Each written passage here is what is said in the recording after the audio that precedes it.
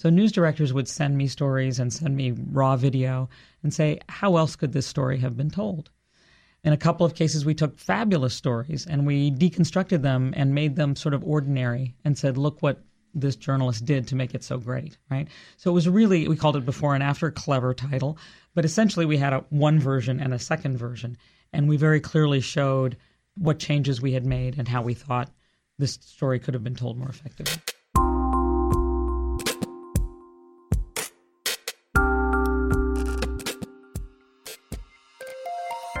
Welcome to It's All Journalism. My name is Michael O'Connell, here with another podcast about digital media and the people who make it.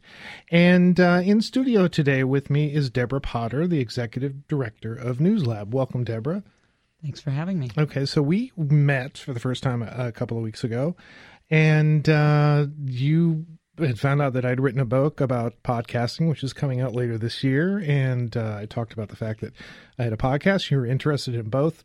So you came into the studio. We're just going to sort of talk about the Newslab. You're going to ask me a few questions about the podcast and the book, and somehow we'll both be happy with that, I guess. Works for me. Okay, cool. So first of all, now you said that you, before we turn on the mics, that you've been at the Newslab Newslab, there's no for 20 years. Tell me how, what led up to that and sort of the history of Newslab. So my own personal background is as a working journalist. I spent most of my career at CBS News, did radio and television there. And in the mid-90s, I left network television. I had worked for CNN at that point, and then decided I was interested in teaching. So I did a year at American University teaching, and I was recruited from there to go to the Poynter Institute, which is in Florida, School for Journalists, where I worked for 3 years. And then I was sort of recruited again to launch a project, which at the time was a 1-year Let's See What Happens project, funded by the Park Foundation. And the goal was to figure out some kind of project to help local television do a better job of covering important stories. With a 1-year grant, we kind of launched this thing we called Newslab, and then they funded it for several more years after that. And when that funding ran out, we sort of developed a following. We had a bunch of resources we didn't want to let go of.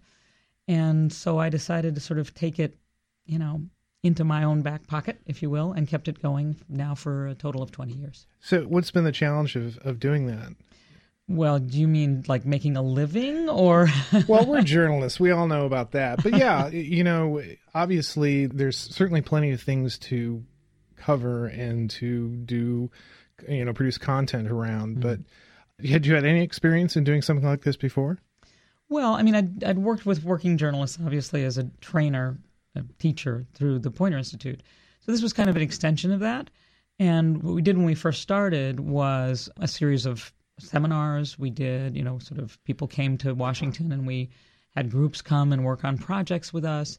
And we did a couple of projects where we focused on specific ways that television news could tell interesting stories that were also important by looking at examples of stories that they had done and kind of reworking them. So news directors would send me stories and send me raw video and say, how else could this story have been told? In a couple of cases, we took fabulous stories and we deconstructed them and made them sort of ordinary and said, look what this journalist did to make it so great, right? So it was really, we called it Before and After, clever title, but essentially we had one version and a second version. And we very clearly showed what changes we had made and how we thought this story could have been told more effectively. Now, are there lessons? I mean, have the lessons changed over the years, or are they all sort of pretty much the same sort of storytelling issues that we always deal with? Well, I think they have changed only because we now have different media that we also have to feed. So I no longer focus exclusively on television. I'm doing a lot of stuff with digital media and how you can tell stories on different platforms differently, and you should, because they really are different. When the sort of the new media, as it was once called, first started out, the idea was that you could just take the same story and essentially present it on these different platforms, and it wouldn't be all that different, right? You change SOT colon to, comma said, and you just take your script and you sort of make it, print worthy, and then it would go on the web. Well, that's, I hope, not what we're doing anymore. I surely hope people aren't. These platforms are different, and the stories need to be told differently. So that's part of what I do. Along the way, I wrote a textbook that's now in its 3rd edition which is called Advancing the Story. And when it first started 3 editions ago, it was broadcast journalism in a multimedia world, and now it's just journalism in a multimedia world. And it's funny how long that it's sort of taken for people to sort of realize and embrace that. And they're still learning to realize and embrace that. It's because it's a lot of work. It is. It's more work.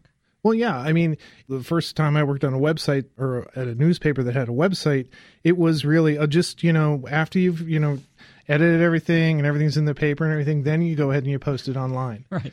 And like it was the archive. Yeah, no, exactly. And that's how it was. And that was how it was perceived. And for the longest time, I worked for a chain of weekly newspapers. And for the longest time, that's how it was. It was like week from week to week. And it was actually in things, with our big news stories and also sports, sports in particular was where we saw that a lot. If you got a weekly paper and you're doing sports, the sports reporters were saying, we've got to be updating and posting because, posting a story on Thursday about last Friday's basketball game is ridiculous because nobody's going to read it and you're behind. So you have to figure out a way to get ahead of it. And so, let the sports people do that. And so suddenly it became a much more dynamic thing in our news process. And I think, that was sort of an exciting thing to see as, journalism was evolving and is still evolving around that. Now I work at a website that's, all digital, but, we still face all those challenges of trying to tell stories in different ways. It's true. And I think that we keep learning as the capacities change. When, sort of the idea of doing sort of multimedia online first started, we were advising people to, be very careful with video because, you can't tax these pipes too much, it won't roll smoothly. Well, now everybody's got, HD video in their pocket. So it's changed a lot in terms of what the capacity is. And therefore, the ways you're going to tell a story have also changed. Yeah. Are you primarily teaching journalists? Right now, you're primarily teaching journalists. Yeah, I primarily work with working journalists. And what I do is I'll go to a newsroom, for example, and do a workshop. Or I'll go to a newsroom and they'll have me work with a few individuals in that newsroom. Or I'll go to a journalism conference, often state broadcast associations. I'll come in and do a day with them. So it's that kind of teaching. Are you seeing the same sort of problems newsroom to newsroom, or do each one have their own sort of unique issue? Both. I mean, I think there are common issues that a lot of journalists and newsrooms are fighting, dealing with. And then each one often has its own little particularities that are fascinating. But what I will say is that, over all the years, 20 years, and you asked me, am I teaching the same stuff? And I kind of said yes and no. The yes part is that writing is still huge. I still go into newsrooms and do writing workshops. No matter how long we do this, there are still ways to improve your writing. And so that's been a passion of mine since I was a working journalist myself. And that's one of those topics that never gets old. Yeah, I know that's one of those things that we touch on every once in a while. We'll get somebody in who's a long-form writer, and he or she will come in and talk about that. And it's something that will get a real positive response back, that there is, that's one of those skills. It's such a basic skill. You figure, everybody's on top of it. Everybody understands it. But man, that's at the core of so much of what we do, and just organizing our thoughts and pulling together a reporting in really smart and cohesive ways, and being able to tell those stories across platforms. It's so easy to get kind of caught up in the technology of it and not realizing at the end of the day, you still got to be a storyteller no matter what medium you're in. That's exactly right. That can be tough sometimes. So you said you wrote a textbook. I just wrote a textbook. You're in a third edition. I haven't. My first one hasn't come out in a while. Had you written books before that, or was that your? No, it's probably the longest thing I've ever done, and I probably got through it because I have a co-author. So I wrote half a book, which was much more reasonable. Then again, we had to do a lot of coordination and edit each other and so forth. But it was great to have a collaborator. My co-author is Deb Wenger, who teaches at University of Mississippi, and who came to it from the producing side. So she was a producer and assistant news director, and I was the sort of reporter writer. And we brought different skills and I think complemented each other very well. So what was your thinking when you're writing a book? I mean, it was funny that you said it was the longest thing I ever did. And it was the same thing. My same impression of when I wrote my book, it was just like, this is the longest thing I've ever done. I think, at the very beginning, it was like, I think I can do this. This is just a long distance run of something I do all the time. What was your approach? What do you remember about doing that? It's like any kind of writing. That's what I do remember. If you follow the same process that you would follow for any news story, it's the same, right? It's about figuring out the structure. What's your focus for each individual chapter going to be? How do these pieces fit together? What points do you want to make? How can you illustrate those points with graphics or with other elements that you're going to use? It's very similar to telling a story. It's just a lot longer. Yeah, and that was actually the pleasant thing about the book that I wrote was that, I'm somebody who has dealt with anxiety in my life. And so for me, before the process started, I was like, am I going to get into these situations where I'm going to be really, drive myself crazy over a particular point or something? But it's funny, the whole process of actually pitching the book, somebody asked me to write the book, and structuring it, setting the structure up ahead of time. As soon as I entered the writing process, the structure was everything. Yeah. It was just go step by step by step. And then as soon as that happened, it was like, oh, okay, I can do this. Exactly. I'm not going to panic. I'm just going to, in 30 days, I'll be at this point and I'll be done. And that's what happened. It was pretty amazing. But anyway. Yeah. So I think that's a lesson that works, if you're writing a 40-second voiceover, it's the same thing, right? It's what's the structure of this story? What's the beginning? What's the middle? What's the end? As I said, what's the focus? Which I think is the question that a lot of journalists don't ever ask. They walk out the door with an assignment and they deliver something on the assignment, but they never find a story while they're out there. And when they deliver on the assignment, they basically are, I don't want to use the word regurgitating, but they're not telling a story in any particular way. It's like it's three facts strung together, Yeah. And we're going to call that a story. And it's a news report, but it's not a story. Yeah, no, I see that. I deal with that all the time in the type of reporting we do here in this building. At the end of the day, you have to turn in something. You go to a meeting, you cover the meeting, you come back, what was said at the meeting, what was the most important thing, what's the thing that your audience is going to be most interested in, put all that into your structure, and boom, boom, boom, you're done. Sometimes you get kind of despairing that this is all I am doing. I'm not, telling these greater stories or stories that maybe get people to think. You're just being a sort of a tape recorder in many ways. Yeah, it's hard given the format. It really is. But I think even working within it, you can do good storytelling. I once did a conference where I invited Robert Krulwich to speak, great radio guy. And Robert said, look, when he went from NPR to ABC News, right? So suddenly his time had shrunk dramatically. And he said, it doesn't do us any good to beat ourselves, on the chest and say, oh, woe is me, I can't write the rhyme of the Ancient Mariner anymore. And he said, because what I'm doing now is haiku. And I thought, what a brilliant way of thinking about it. We're still telling, we hope, great stories. We just only have a few words to do it in. And you can't say that haiku isn't great poetry, right? So it's just a matter of the discipline, finding your focus, narrowing it down, and then telling the story within the parameters you have. What's funny is that my wife, she's a federal contractor. She works with the federal government. And she used to, one of the things she had to do, she had to edit down other people's reports.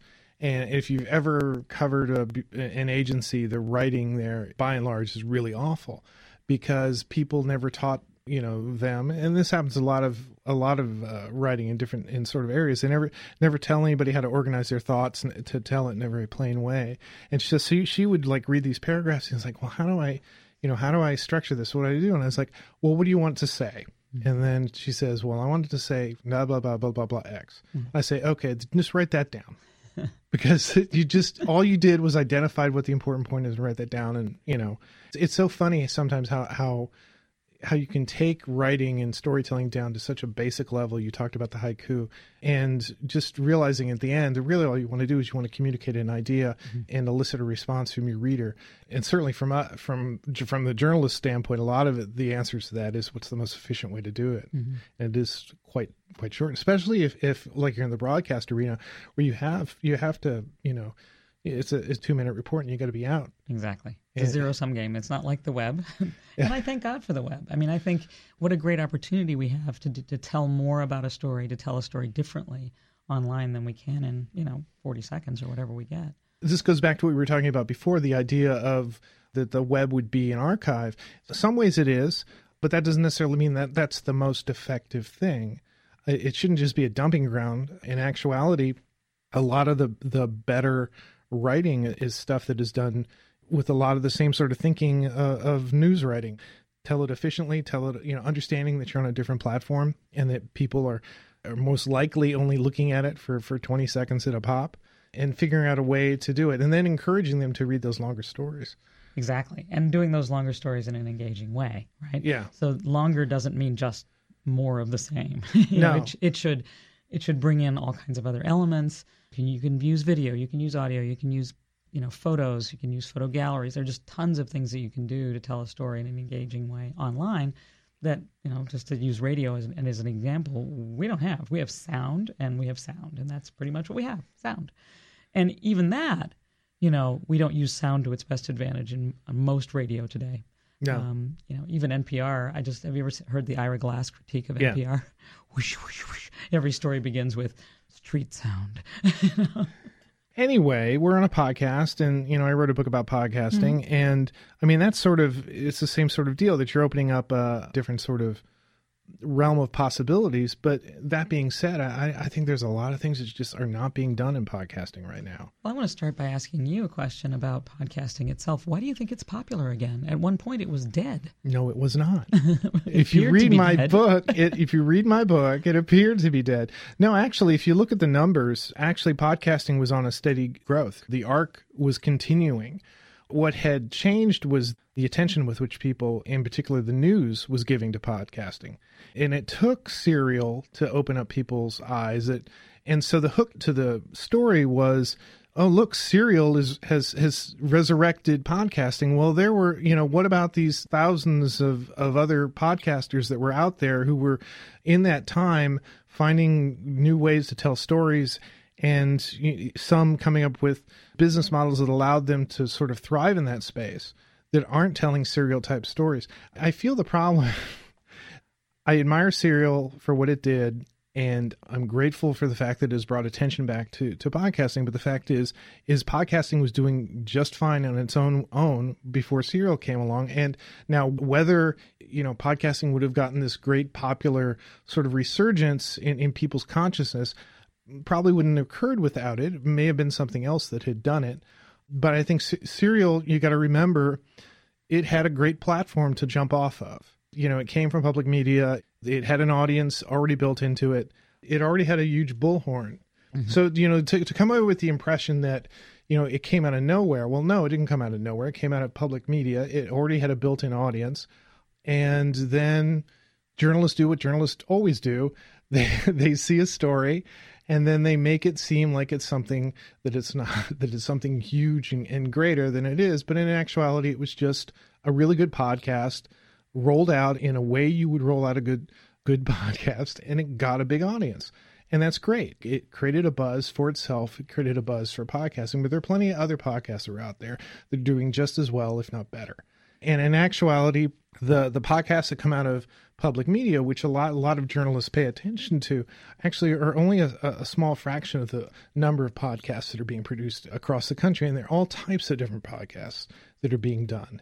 And so to look at Serial and say that this is the way podcasting should be is kind of, well, that's sort of short-sighted. There are all types of different types of shows, their entertainment, their business, their marketing.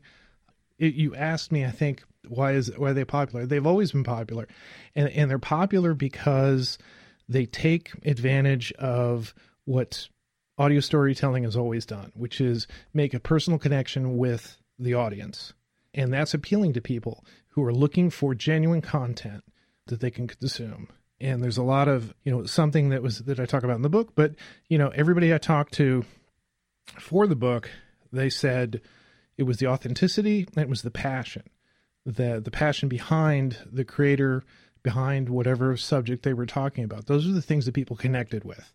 And the fact that podcasts are so personal, that they're your companion in the car, they're with you when you're walking your dog, when you're cleaning your house, when you're at the gym.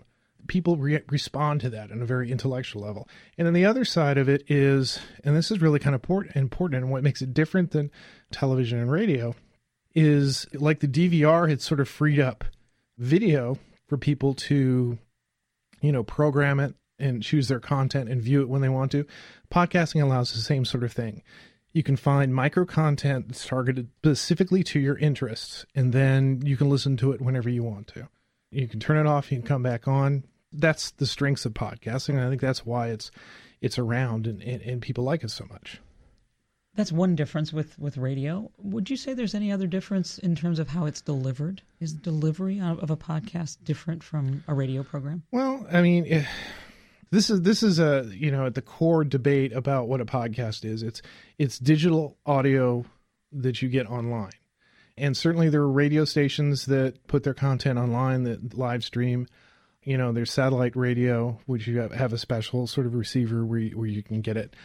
I guess at the core, it's different in that you can download it, but you could also play it online. It tends to be much more portable. People can listen to it on its phone. And actually, it was the phone, it was the iPhone that really kind of launched podcasting sort of popular growth, is that, the ease with which people are able to download the content, and they have a player in their pocket because they have their cell phone. But whether it's an iPhone or whether it's an Android device, you have a media player on there that you can download a podcast to. So, and then that brings into the whole aspect of how you market it and how you find it. And those are difficult questions sometimes. I guess what I meant by delivery is, if you're the podcast host, are you different on your podcast than you would be on a radio program? Well, I'm not a radio broadcaster, so I couldn't answer that. Is a host different? Well, no, I mean, there are plenty of successful podcasts out there, certainly, in public media, that are just, recycled episodes. They're appealing to their audience in a different way. They're trying to convince their audience to download their podcasts of their favorite radio shows to listen whenever they want. And so that, for me, as a digital journalist, sort of speaks to the whole idea of, the accessibility of digital content, that you can get it any time that you want, and that you're in control of what you're reading and what you're listening to. And so I think podcasting fits in that space better than a lot of radio and television. Well, I have a theory that a podcast is less formal. And okay, I see what you're saying. Right. Yeah. So when I say delivery, I mean in terms of how you sound, that it's less formal and a little bit more intimate. Yeah. The intimacy goes back to what I was saying before about the fact that it's your companion in the car. But in the book, I talked to lots of different people, and I wanted to make sure that I didn't talk to just public radio people, because that only represents a part of it. But you need to talk to public radio people because they know how to tell stories well. They know about production values and producing content that has rich sound, and it is an aural experience, something that you can listen to. That being said, I think part of the appeal, as you sort of alluded to, is the informality of podcasts. That the fact that the hosts, this is like the DIY sort of punk attitude of, I don't need no big radio network to tell me how to talk to people and how to, talk about the subject that I particularly want to talk about. There's nothing between me and my microphone. There's nothing between me and my audience except my microphone. So I can do and say whatever I want. I can sort of build whatever agenda I want and find whatever audience I want. I don't need to have to cycle it through, a radio station or a network or an editor. I'm in control of my content. And so it can be very personal. Does it have more in common with talk radio than radio news? I don't know. I think it probably, yes, it is more akin to talk radio and sort of the informality of that, and that a lot of the podcasts that you listen to are conversationally driven. That being said, I think we're going to start to see another, second, or third, or fourth generation type of podcasting where we're going to see a lot more sound design, things that you would see in, old radio dramas or in public media where people are incorporating more music, and it's less about me turning on the microphone and me talking to my friend about, comic books or whatever in our garage, that, maybe I'm doing storytelling and I'm incorporating, natural sound and music to sort of break up the interludes. So I think there's a lot of that's happening in the space. If you had to name one podcast that you think is sort of blazing the trail for this new generation, what would it be? Oh, geez. I don't know. I listen to such crappy podcasts for the most part. I wish I could say I could, I listen to all of the intellectual ones that you're supposed to, but I don't. I listen to what interests me, what appeal to my particular interests. I listen to like pop culture podcasts. I listen to history podcasts, some news podcasts. You said earlier that while many people thought podcasting was not, still out there and doing well, they were all misled, we were all confused, that some of them, at least some of them, were doing very well as business models, that people were making money at it. Yeah. Do you address this in your book? And if so, Yes. What's your advice to beginning podcasters who would like to make a little living at it? Well, don't expect to make any money on it is the main thing. I think the big lesson that I would put out there and that I've talked to, that I address in the book is there are people who make a lot of money on it, but a lot of the people who make money on it, they make it because they already have a built-in audience. Somebody like Adam Carolla, who had a radio show, had a large radio audience. He migrated over to podcasting. He was able to bring that audience with him. And podcasting allowed him to do his show in a different sort of way where he was having a direct conversation with his audience. And so in that way, he was able to market to them.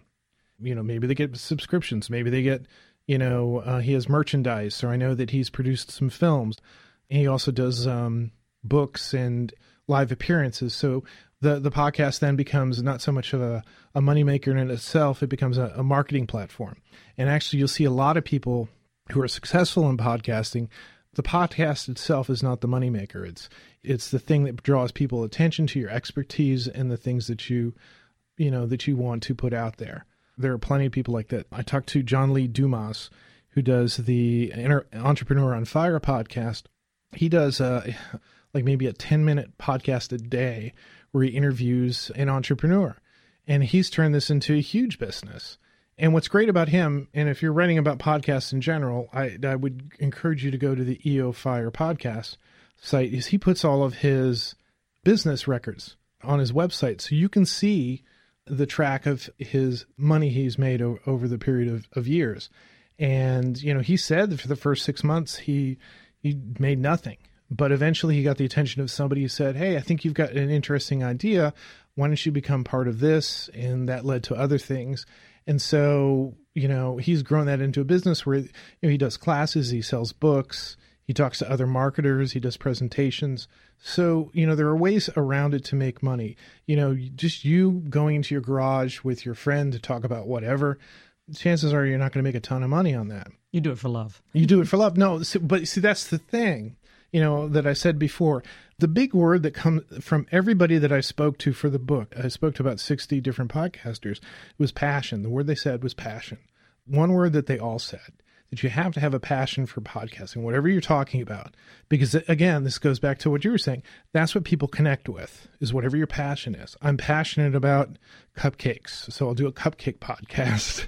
You'll get an audience who connect with you and understand who you are. Because this medium, this microphone is so great about, that's the great thing about it, is you can hear the person think, you can hear their process, and you can identify with them, and you can cue in very easily to their passion and connect with that. And that's why it's so personal. So people recognize things that are inauthentic and they shy away from them. But if you can be so sloppy in your production, provided your sound quality is not painful to people's ears. If you have a message that's out there, if you have something that people connect with, then they will be your fans and they will listen to you. That doesn't mean you shouldn't pay attention to sound production. You should.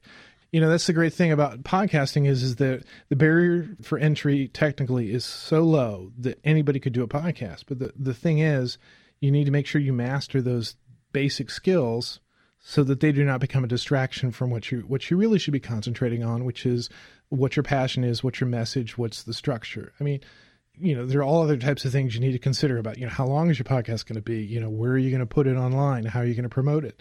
All those things, who you're going to talk to if you're going to talk to experts. All those things are more important necessarily in many cases than the technical aspect of it. But the technical aspect has to be addressed early on so that it doesn't interfere with your ability to grow your podcast. Right. And do you have advice for people who'd like to start out? Is there a starter kit? Well, there's my book. Yes, buy your book. Buy my book. No. That's not what I'm about. That's not why I wrote it. The advice I would give is, Well, here's the advice that I tell very early on in the book, and that I've told people whenever I go to a conference and talk about it, and that is expect your audience to be much smaller than you imagine. Okay. The impression is, if you look at Serial, if you look at all these, Out of Control, and all these other people, even some guy who talks about old books that you listen to his podcast and he has a big audience, the impression is that you're going to go in, you're going to have 10,000 people listening to you, and you're going to be able to sell commercials and make money off it. That's not going to be the case. Podcasting is niche or niche, however you want to say it, in the most, good podcasts focus on one topic, and they focus on one topic really well. And what that means is when you choose your topic, you're basically limiting the size of your audience, because there are only a certain number of people who are going to be interested in that one thing that you're interested in to the degree that you are. That being said, sometimes you can have some crazy podcast idea, and it's appealing to a lot of different people because your passion is so great that it doesn't necessarily matter what your subject is. That being said, more often than not, you're going to have a small audience. But that doesn't mean it's a bad thing. Even from a marketing standpoint or a revenue stream standpoint, that's not necessarily a bad thing. If you have a golf podcast, maybe you can, get a deal with a golf equipment supply company that'll do promotions on your podcast. We'll give you this amount of money to say our company's name, or, promote our ball or our clubs or whatever. So there are ways to sort of turn that into revenue. But, again, that should never be your number one thing. And because if it is, then that's a different type of podcast, and you need to have a completely different approach. That comes into are you Katie Couric? Are you a wrestler? Do you have 100,000 Twitter followers? Then that becomes, if you do have 100,000 Twitter followers, then yes, you should have a podcast, not just to make money off of them, but as a marketing ploy, because you want to set it up as this is my platform for me to talk about my wrestling career or whatever. But for the person who's just starting out in a podcast, find something that you're passionate about, figure out, the technical end of it, what tools you need to have in order to get your podcast online. That's a website, that's a microphone, that's some sort of recorder. It can be your iPhone. It could be a digital recorder. It could be your laptop. You could be recording on GarageBand on your laptop, and then edit that audio and load it up onto an audio server like SoundCloud. And then you've got a player and you've got an audio file. You send it to iTunes. You promote it out on Twitter and Facebook. And that's how you grow. And that's how you start.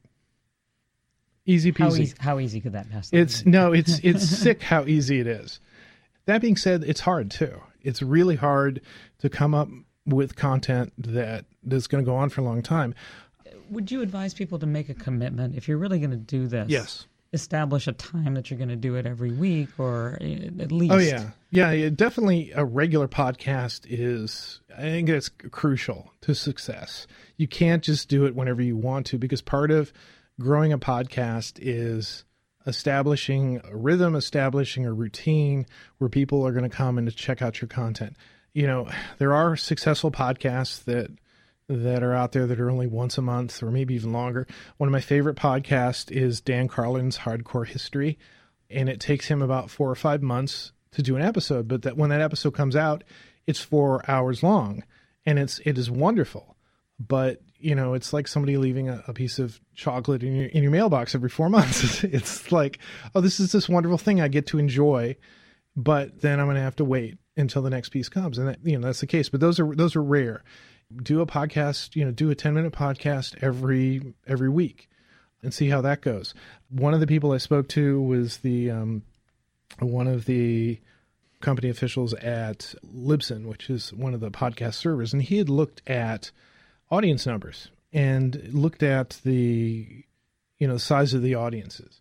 And after the first 6 months, the average podcast had 150 downloads per episode for over a period of month. So if you post a podcast on, January 1st, January 31st, you'll have had 150 downloads. And that's the average. And that's the average because there are thousands and thousands of different podcasts. So you're going to ask yourself, if I'm doing this for 6 months and I only have 150 people listening to me, is that what you want? Is that okay? I mean, that was never a concern with me. That wasn't what I was going out for, because I felt it was important, sort of what I was doing with my podcast. Audience size was kind of secondary. If I was really concerned about it, I would have marketed it in a completely different way. I would have had a marketing plan to start with and blah, blah, blah, blah, blah. But the other thing that he said was most people bail out after about the 6th episode because they run out of ideas. Nobody's listening to them. Nobody's downloading their podcast. They move on to other things.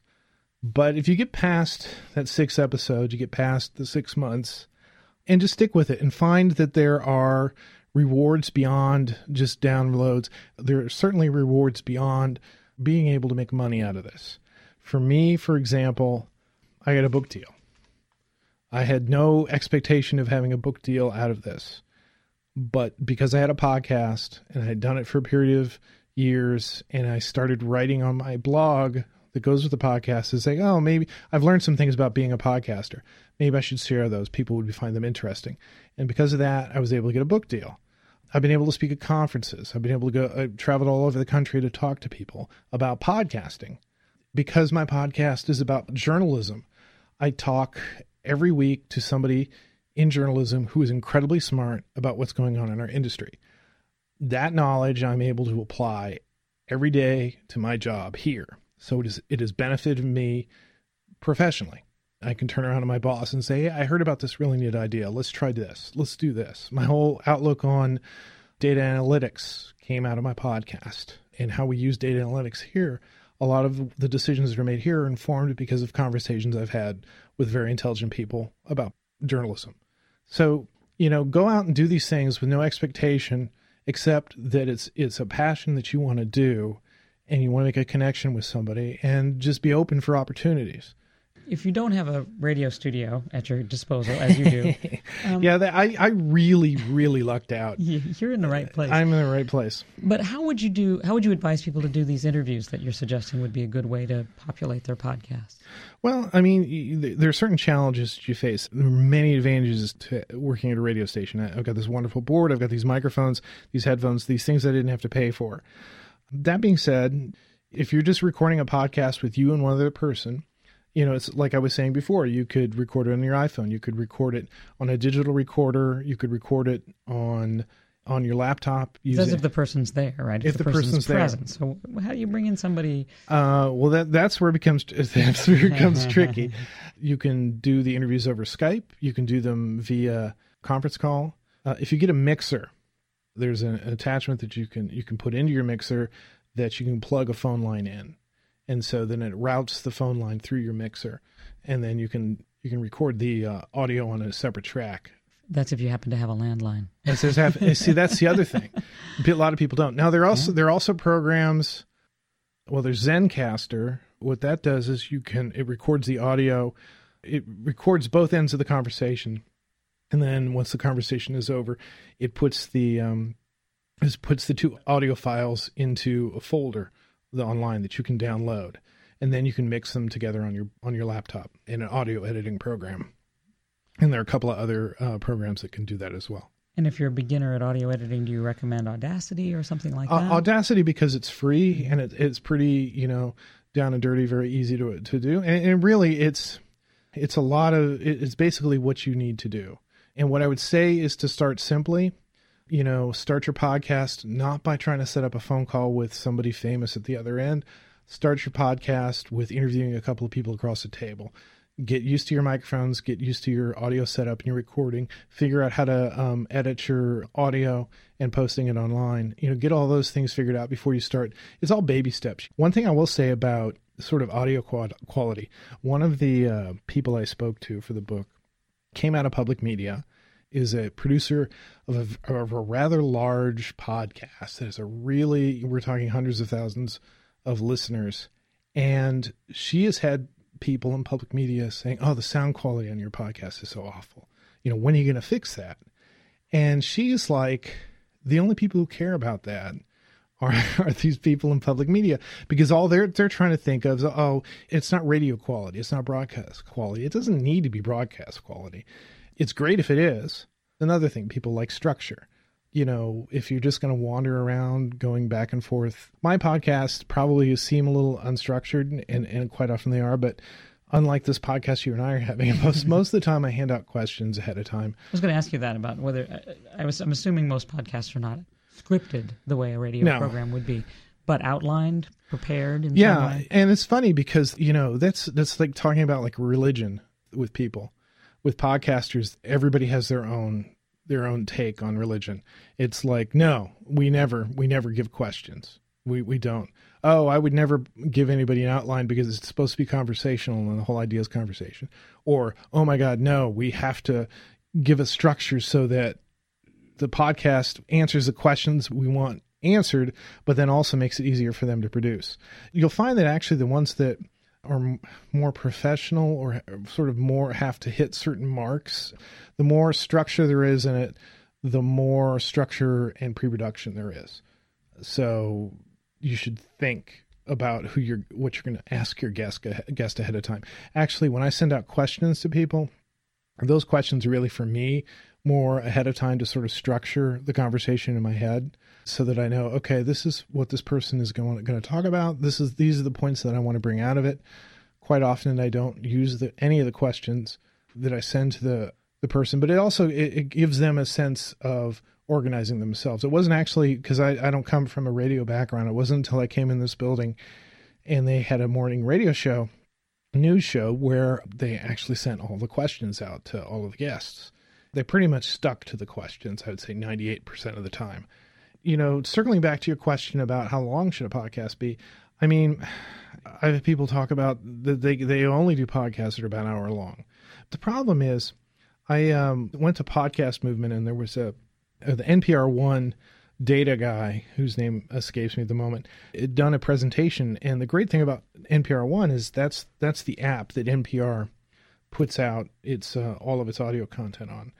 So they're able, because they control that, they own that, they can look at all the data analytics from that and then make some decisions. And they learned some very important things.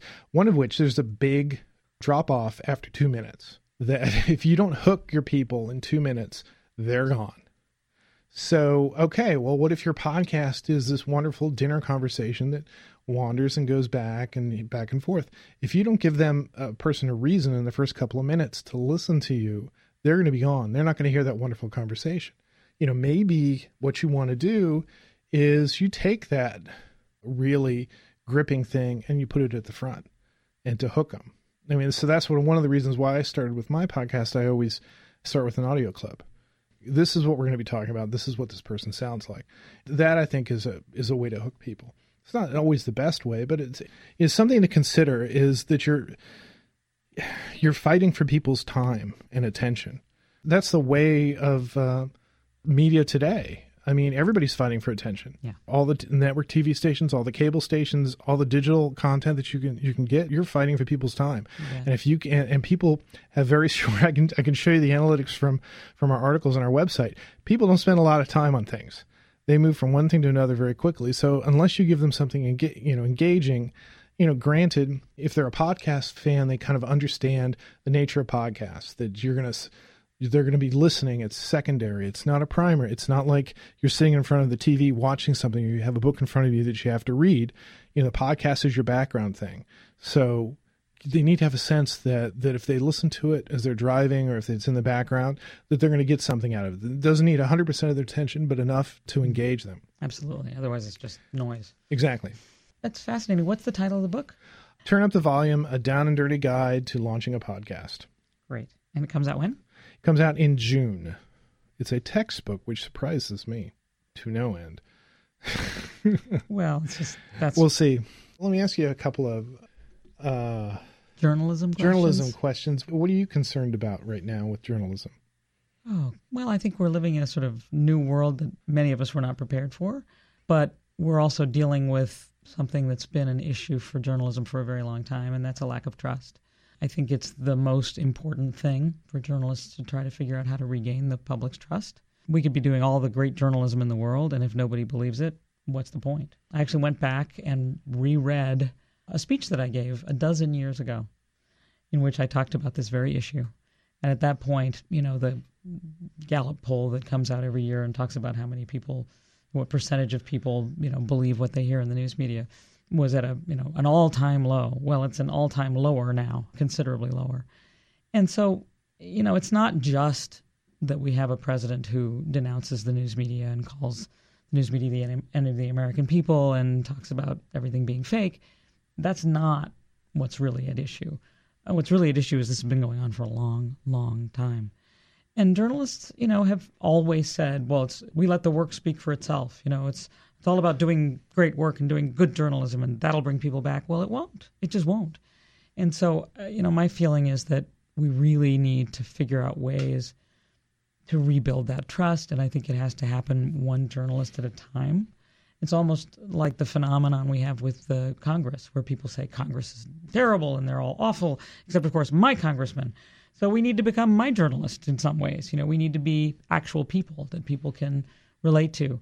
Maybe that's one thing podcasting is good for, is if it's intimate and personal, it gives people a chance to actually build a kind of a relationship with an individual journalist and not with the media. I think it's a signal problem, and again, I don't think it's new. I think things were easier for us when we were able to tell everybody what was important, and what we thought we controlled the news. That they were going to sit down and we were going to tell them what the news is. We don't own the news. The news just happens. We just report it, and if they don't like the way we report it, they're going to go down the street and get it from somebody else. And because in a lot of situations there was no competition, we pretty much got spoiled. This idea that we also had a terrible attitude toward the audience. Oh, my God, attitude, yeah. Right? Oh, my God. Somebody used to say, where are you going to go? Yeah, exactly. You call up the newsroom and the answer is news, hold. There's just no relationship building whatsoever between journalists and the audience, and that's at least changing somewhat. Yeah, and I think that's a lot of the key, I think, to our success. And maybe a lot of the reason why we're in the way we are, this old attitude of, I think that a lot of people are still in the broadcast aspect. I don't mean broadcast journalism, but just we're broadcasting the news. We're not involved in a conversation with our audience. I'm not necessarily a huge, I don't know, it's something we've talked about on and off over the podcast since the elections, this whole idea of fake news. That's a very convenient thing for the press, I think, to hang this on. This idea that people can't get they're getting all this fake news. I think actually it's more to do with our listening problem, and not recognizing that there are stories out there that we're not covering, not just the disgruntled white voters in the middle of America, but just who our newsrooms reflect, who make up our newsroom, the diversity in our newsroom, the diversity of the stories that we're reporting, all this stuff. I mean, that's that's missing. That part of the reason why people don't trust us is because we're so busy with whatever we think the message is trying to tell people, not understanding that we need to be listening to them and reporting their story and involve them in our process. I don't think there's enough of that going on. Well, I agree with you, in particular this question of the process. Like, how transparent are we about how we do what we do? I think we have to be. We have to make it very clear, how we get information. Obviously, the whole issue of confidential sources is not new. It's always been an issue, particularly in this town where, people will brief you on, background about something that there's absolutely no reason to go in background about whatsoever. But that's what they insist on because that makes them seem more important to themselves, I think, partly. There's a very famous story of the news media got really sick. Journalists got sick of it when Kissinger was Secretary of State. So we're talking a long time ago. And I think one AP reporter finally put out a story that said, an official traveling on the secretary's plane wearing the secretary's suit. It was like it was clear who was doing the briefing. Trying to get anybody to speak on the record is insane in this town. The public information officer is the exact opposite of that. Disinformation or just I'll get back to you, and you never hear from them. And this is not a Trump thing. I mean, the Obama White House was incredibly controlling of the news. They were. You couldn't get anybody to speak on the record about anything of any substance. And then they would turn around and they would say, well, why didn't you write anything good about us? And I'm like, well, why didn't you tell us anything? And then maybe we can make a decision as to whether that's good. I mean, but that's just journalists being journalists. I've been watching these things over the last couple of weeks in the news, and I've been thinking about, I've said this all along while I was a journalist, is that, people think of us way down here, and just below us are politicians. And so that's the only thing that we've got going. People have never liked journalists.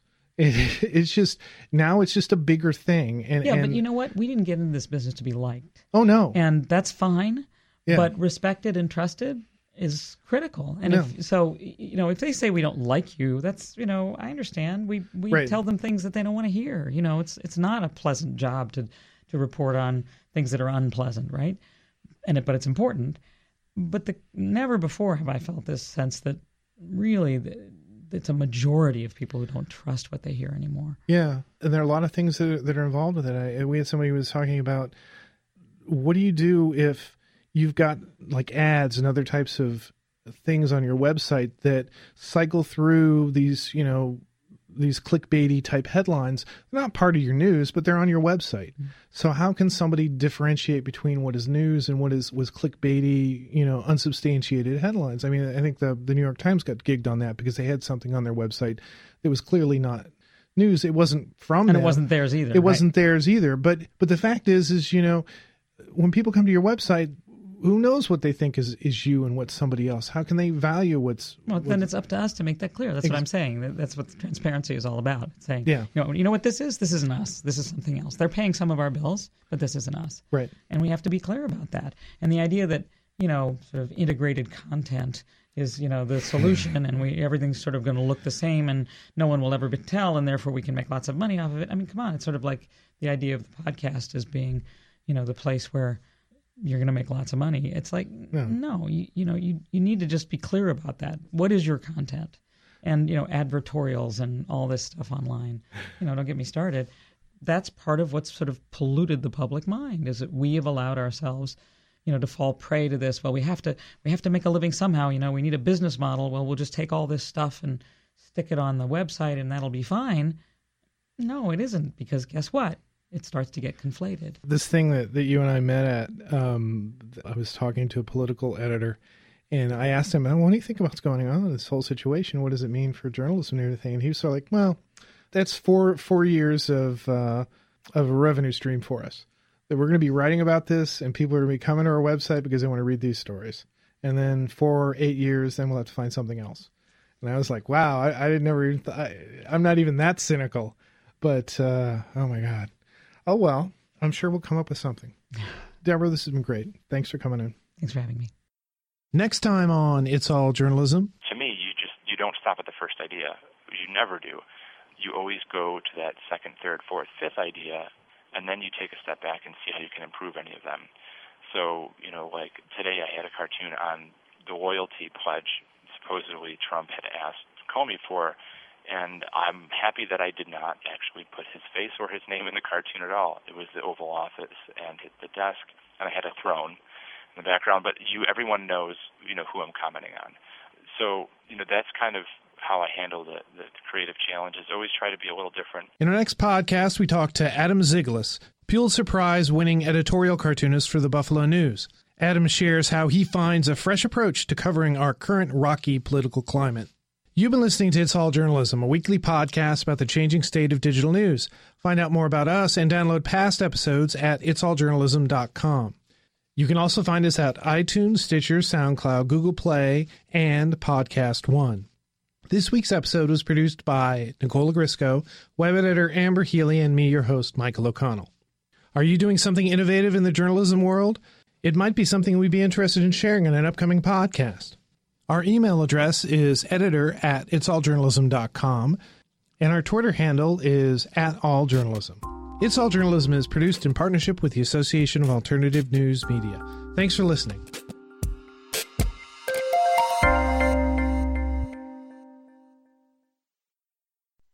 The Capital Culture Podcast with your hosts, Rachel Nania and Jason Fraley. We have a new podcast called Capital Culture. Each week, we go in-depth with chefs like Marcus Samuelsson and writers like Bon Appetit's Adam Rappaport. We'll also talk plays with Kathleen Turner, movies with Emma Stone, and music with Smokey Robinson. Not to mention some of your favorite WTOP voices. The Capital Culture Podcast. Find it on iTunes, the Podcast One app, podcastone.com, or at WTOP.com. Search Podcast DC. The Target USA Podcast with your host, JJ Green. Russia could render huge harm to this country. North Korea's secret missile that could touch the whole of the United States. ISIS. D.C. is repeatedly mentioned as someplace they would like to see an attack. This is JJ Green. Join me each week for the latest on U.S. and international security on Target USA. The Target USA Podcast. Find it on iTunes, the Podcast One app, podcastone.com, or at WTOP.com. Search Podcast DC.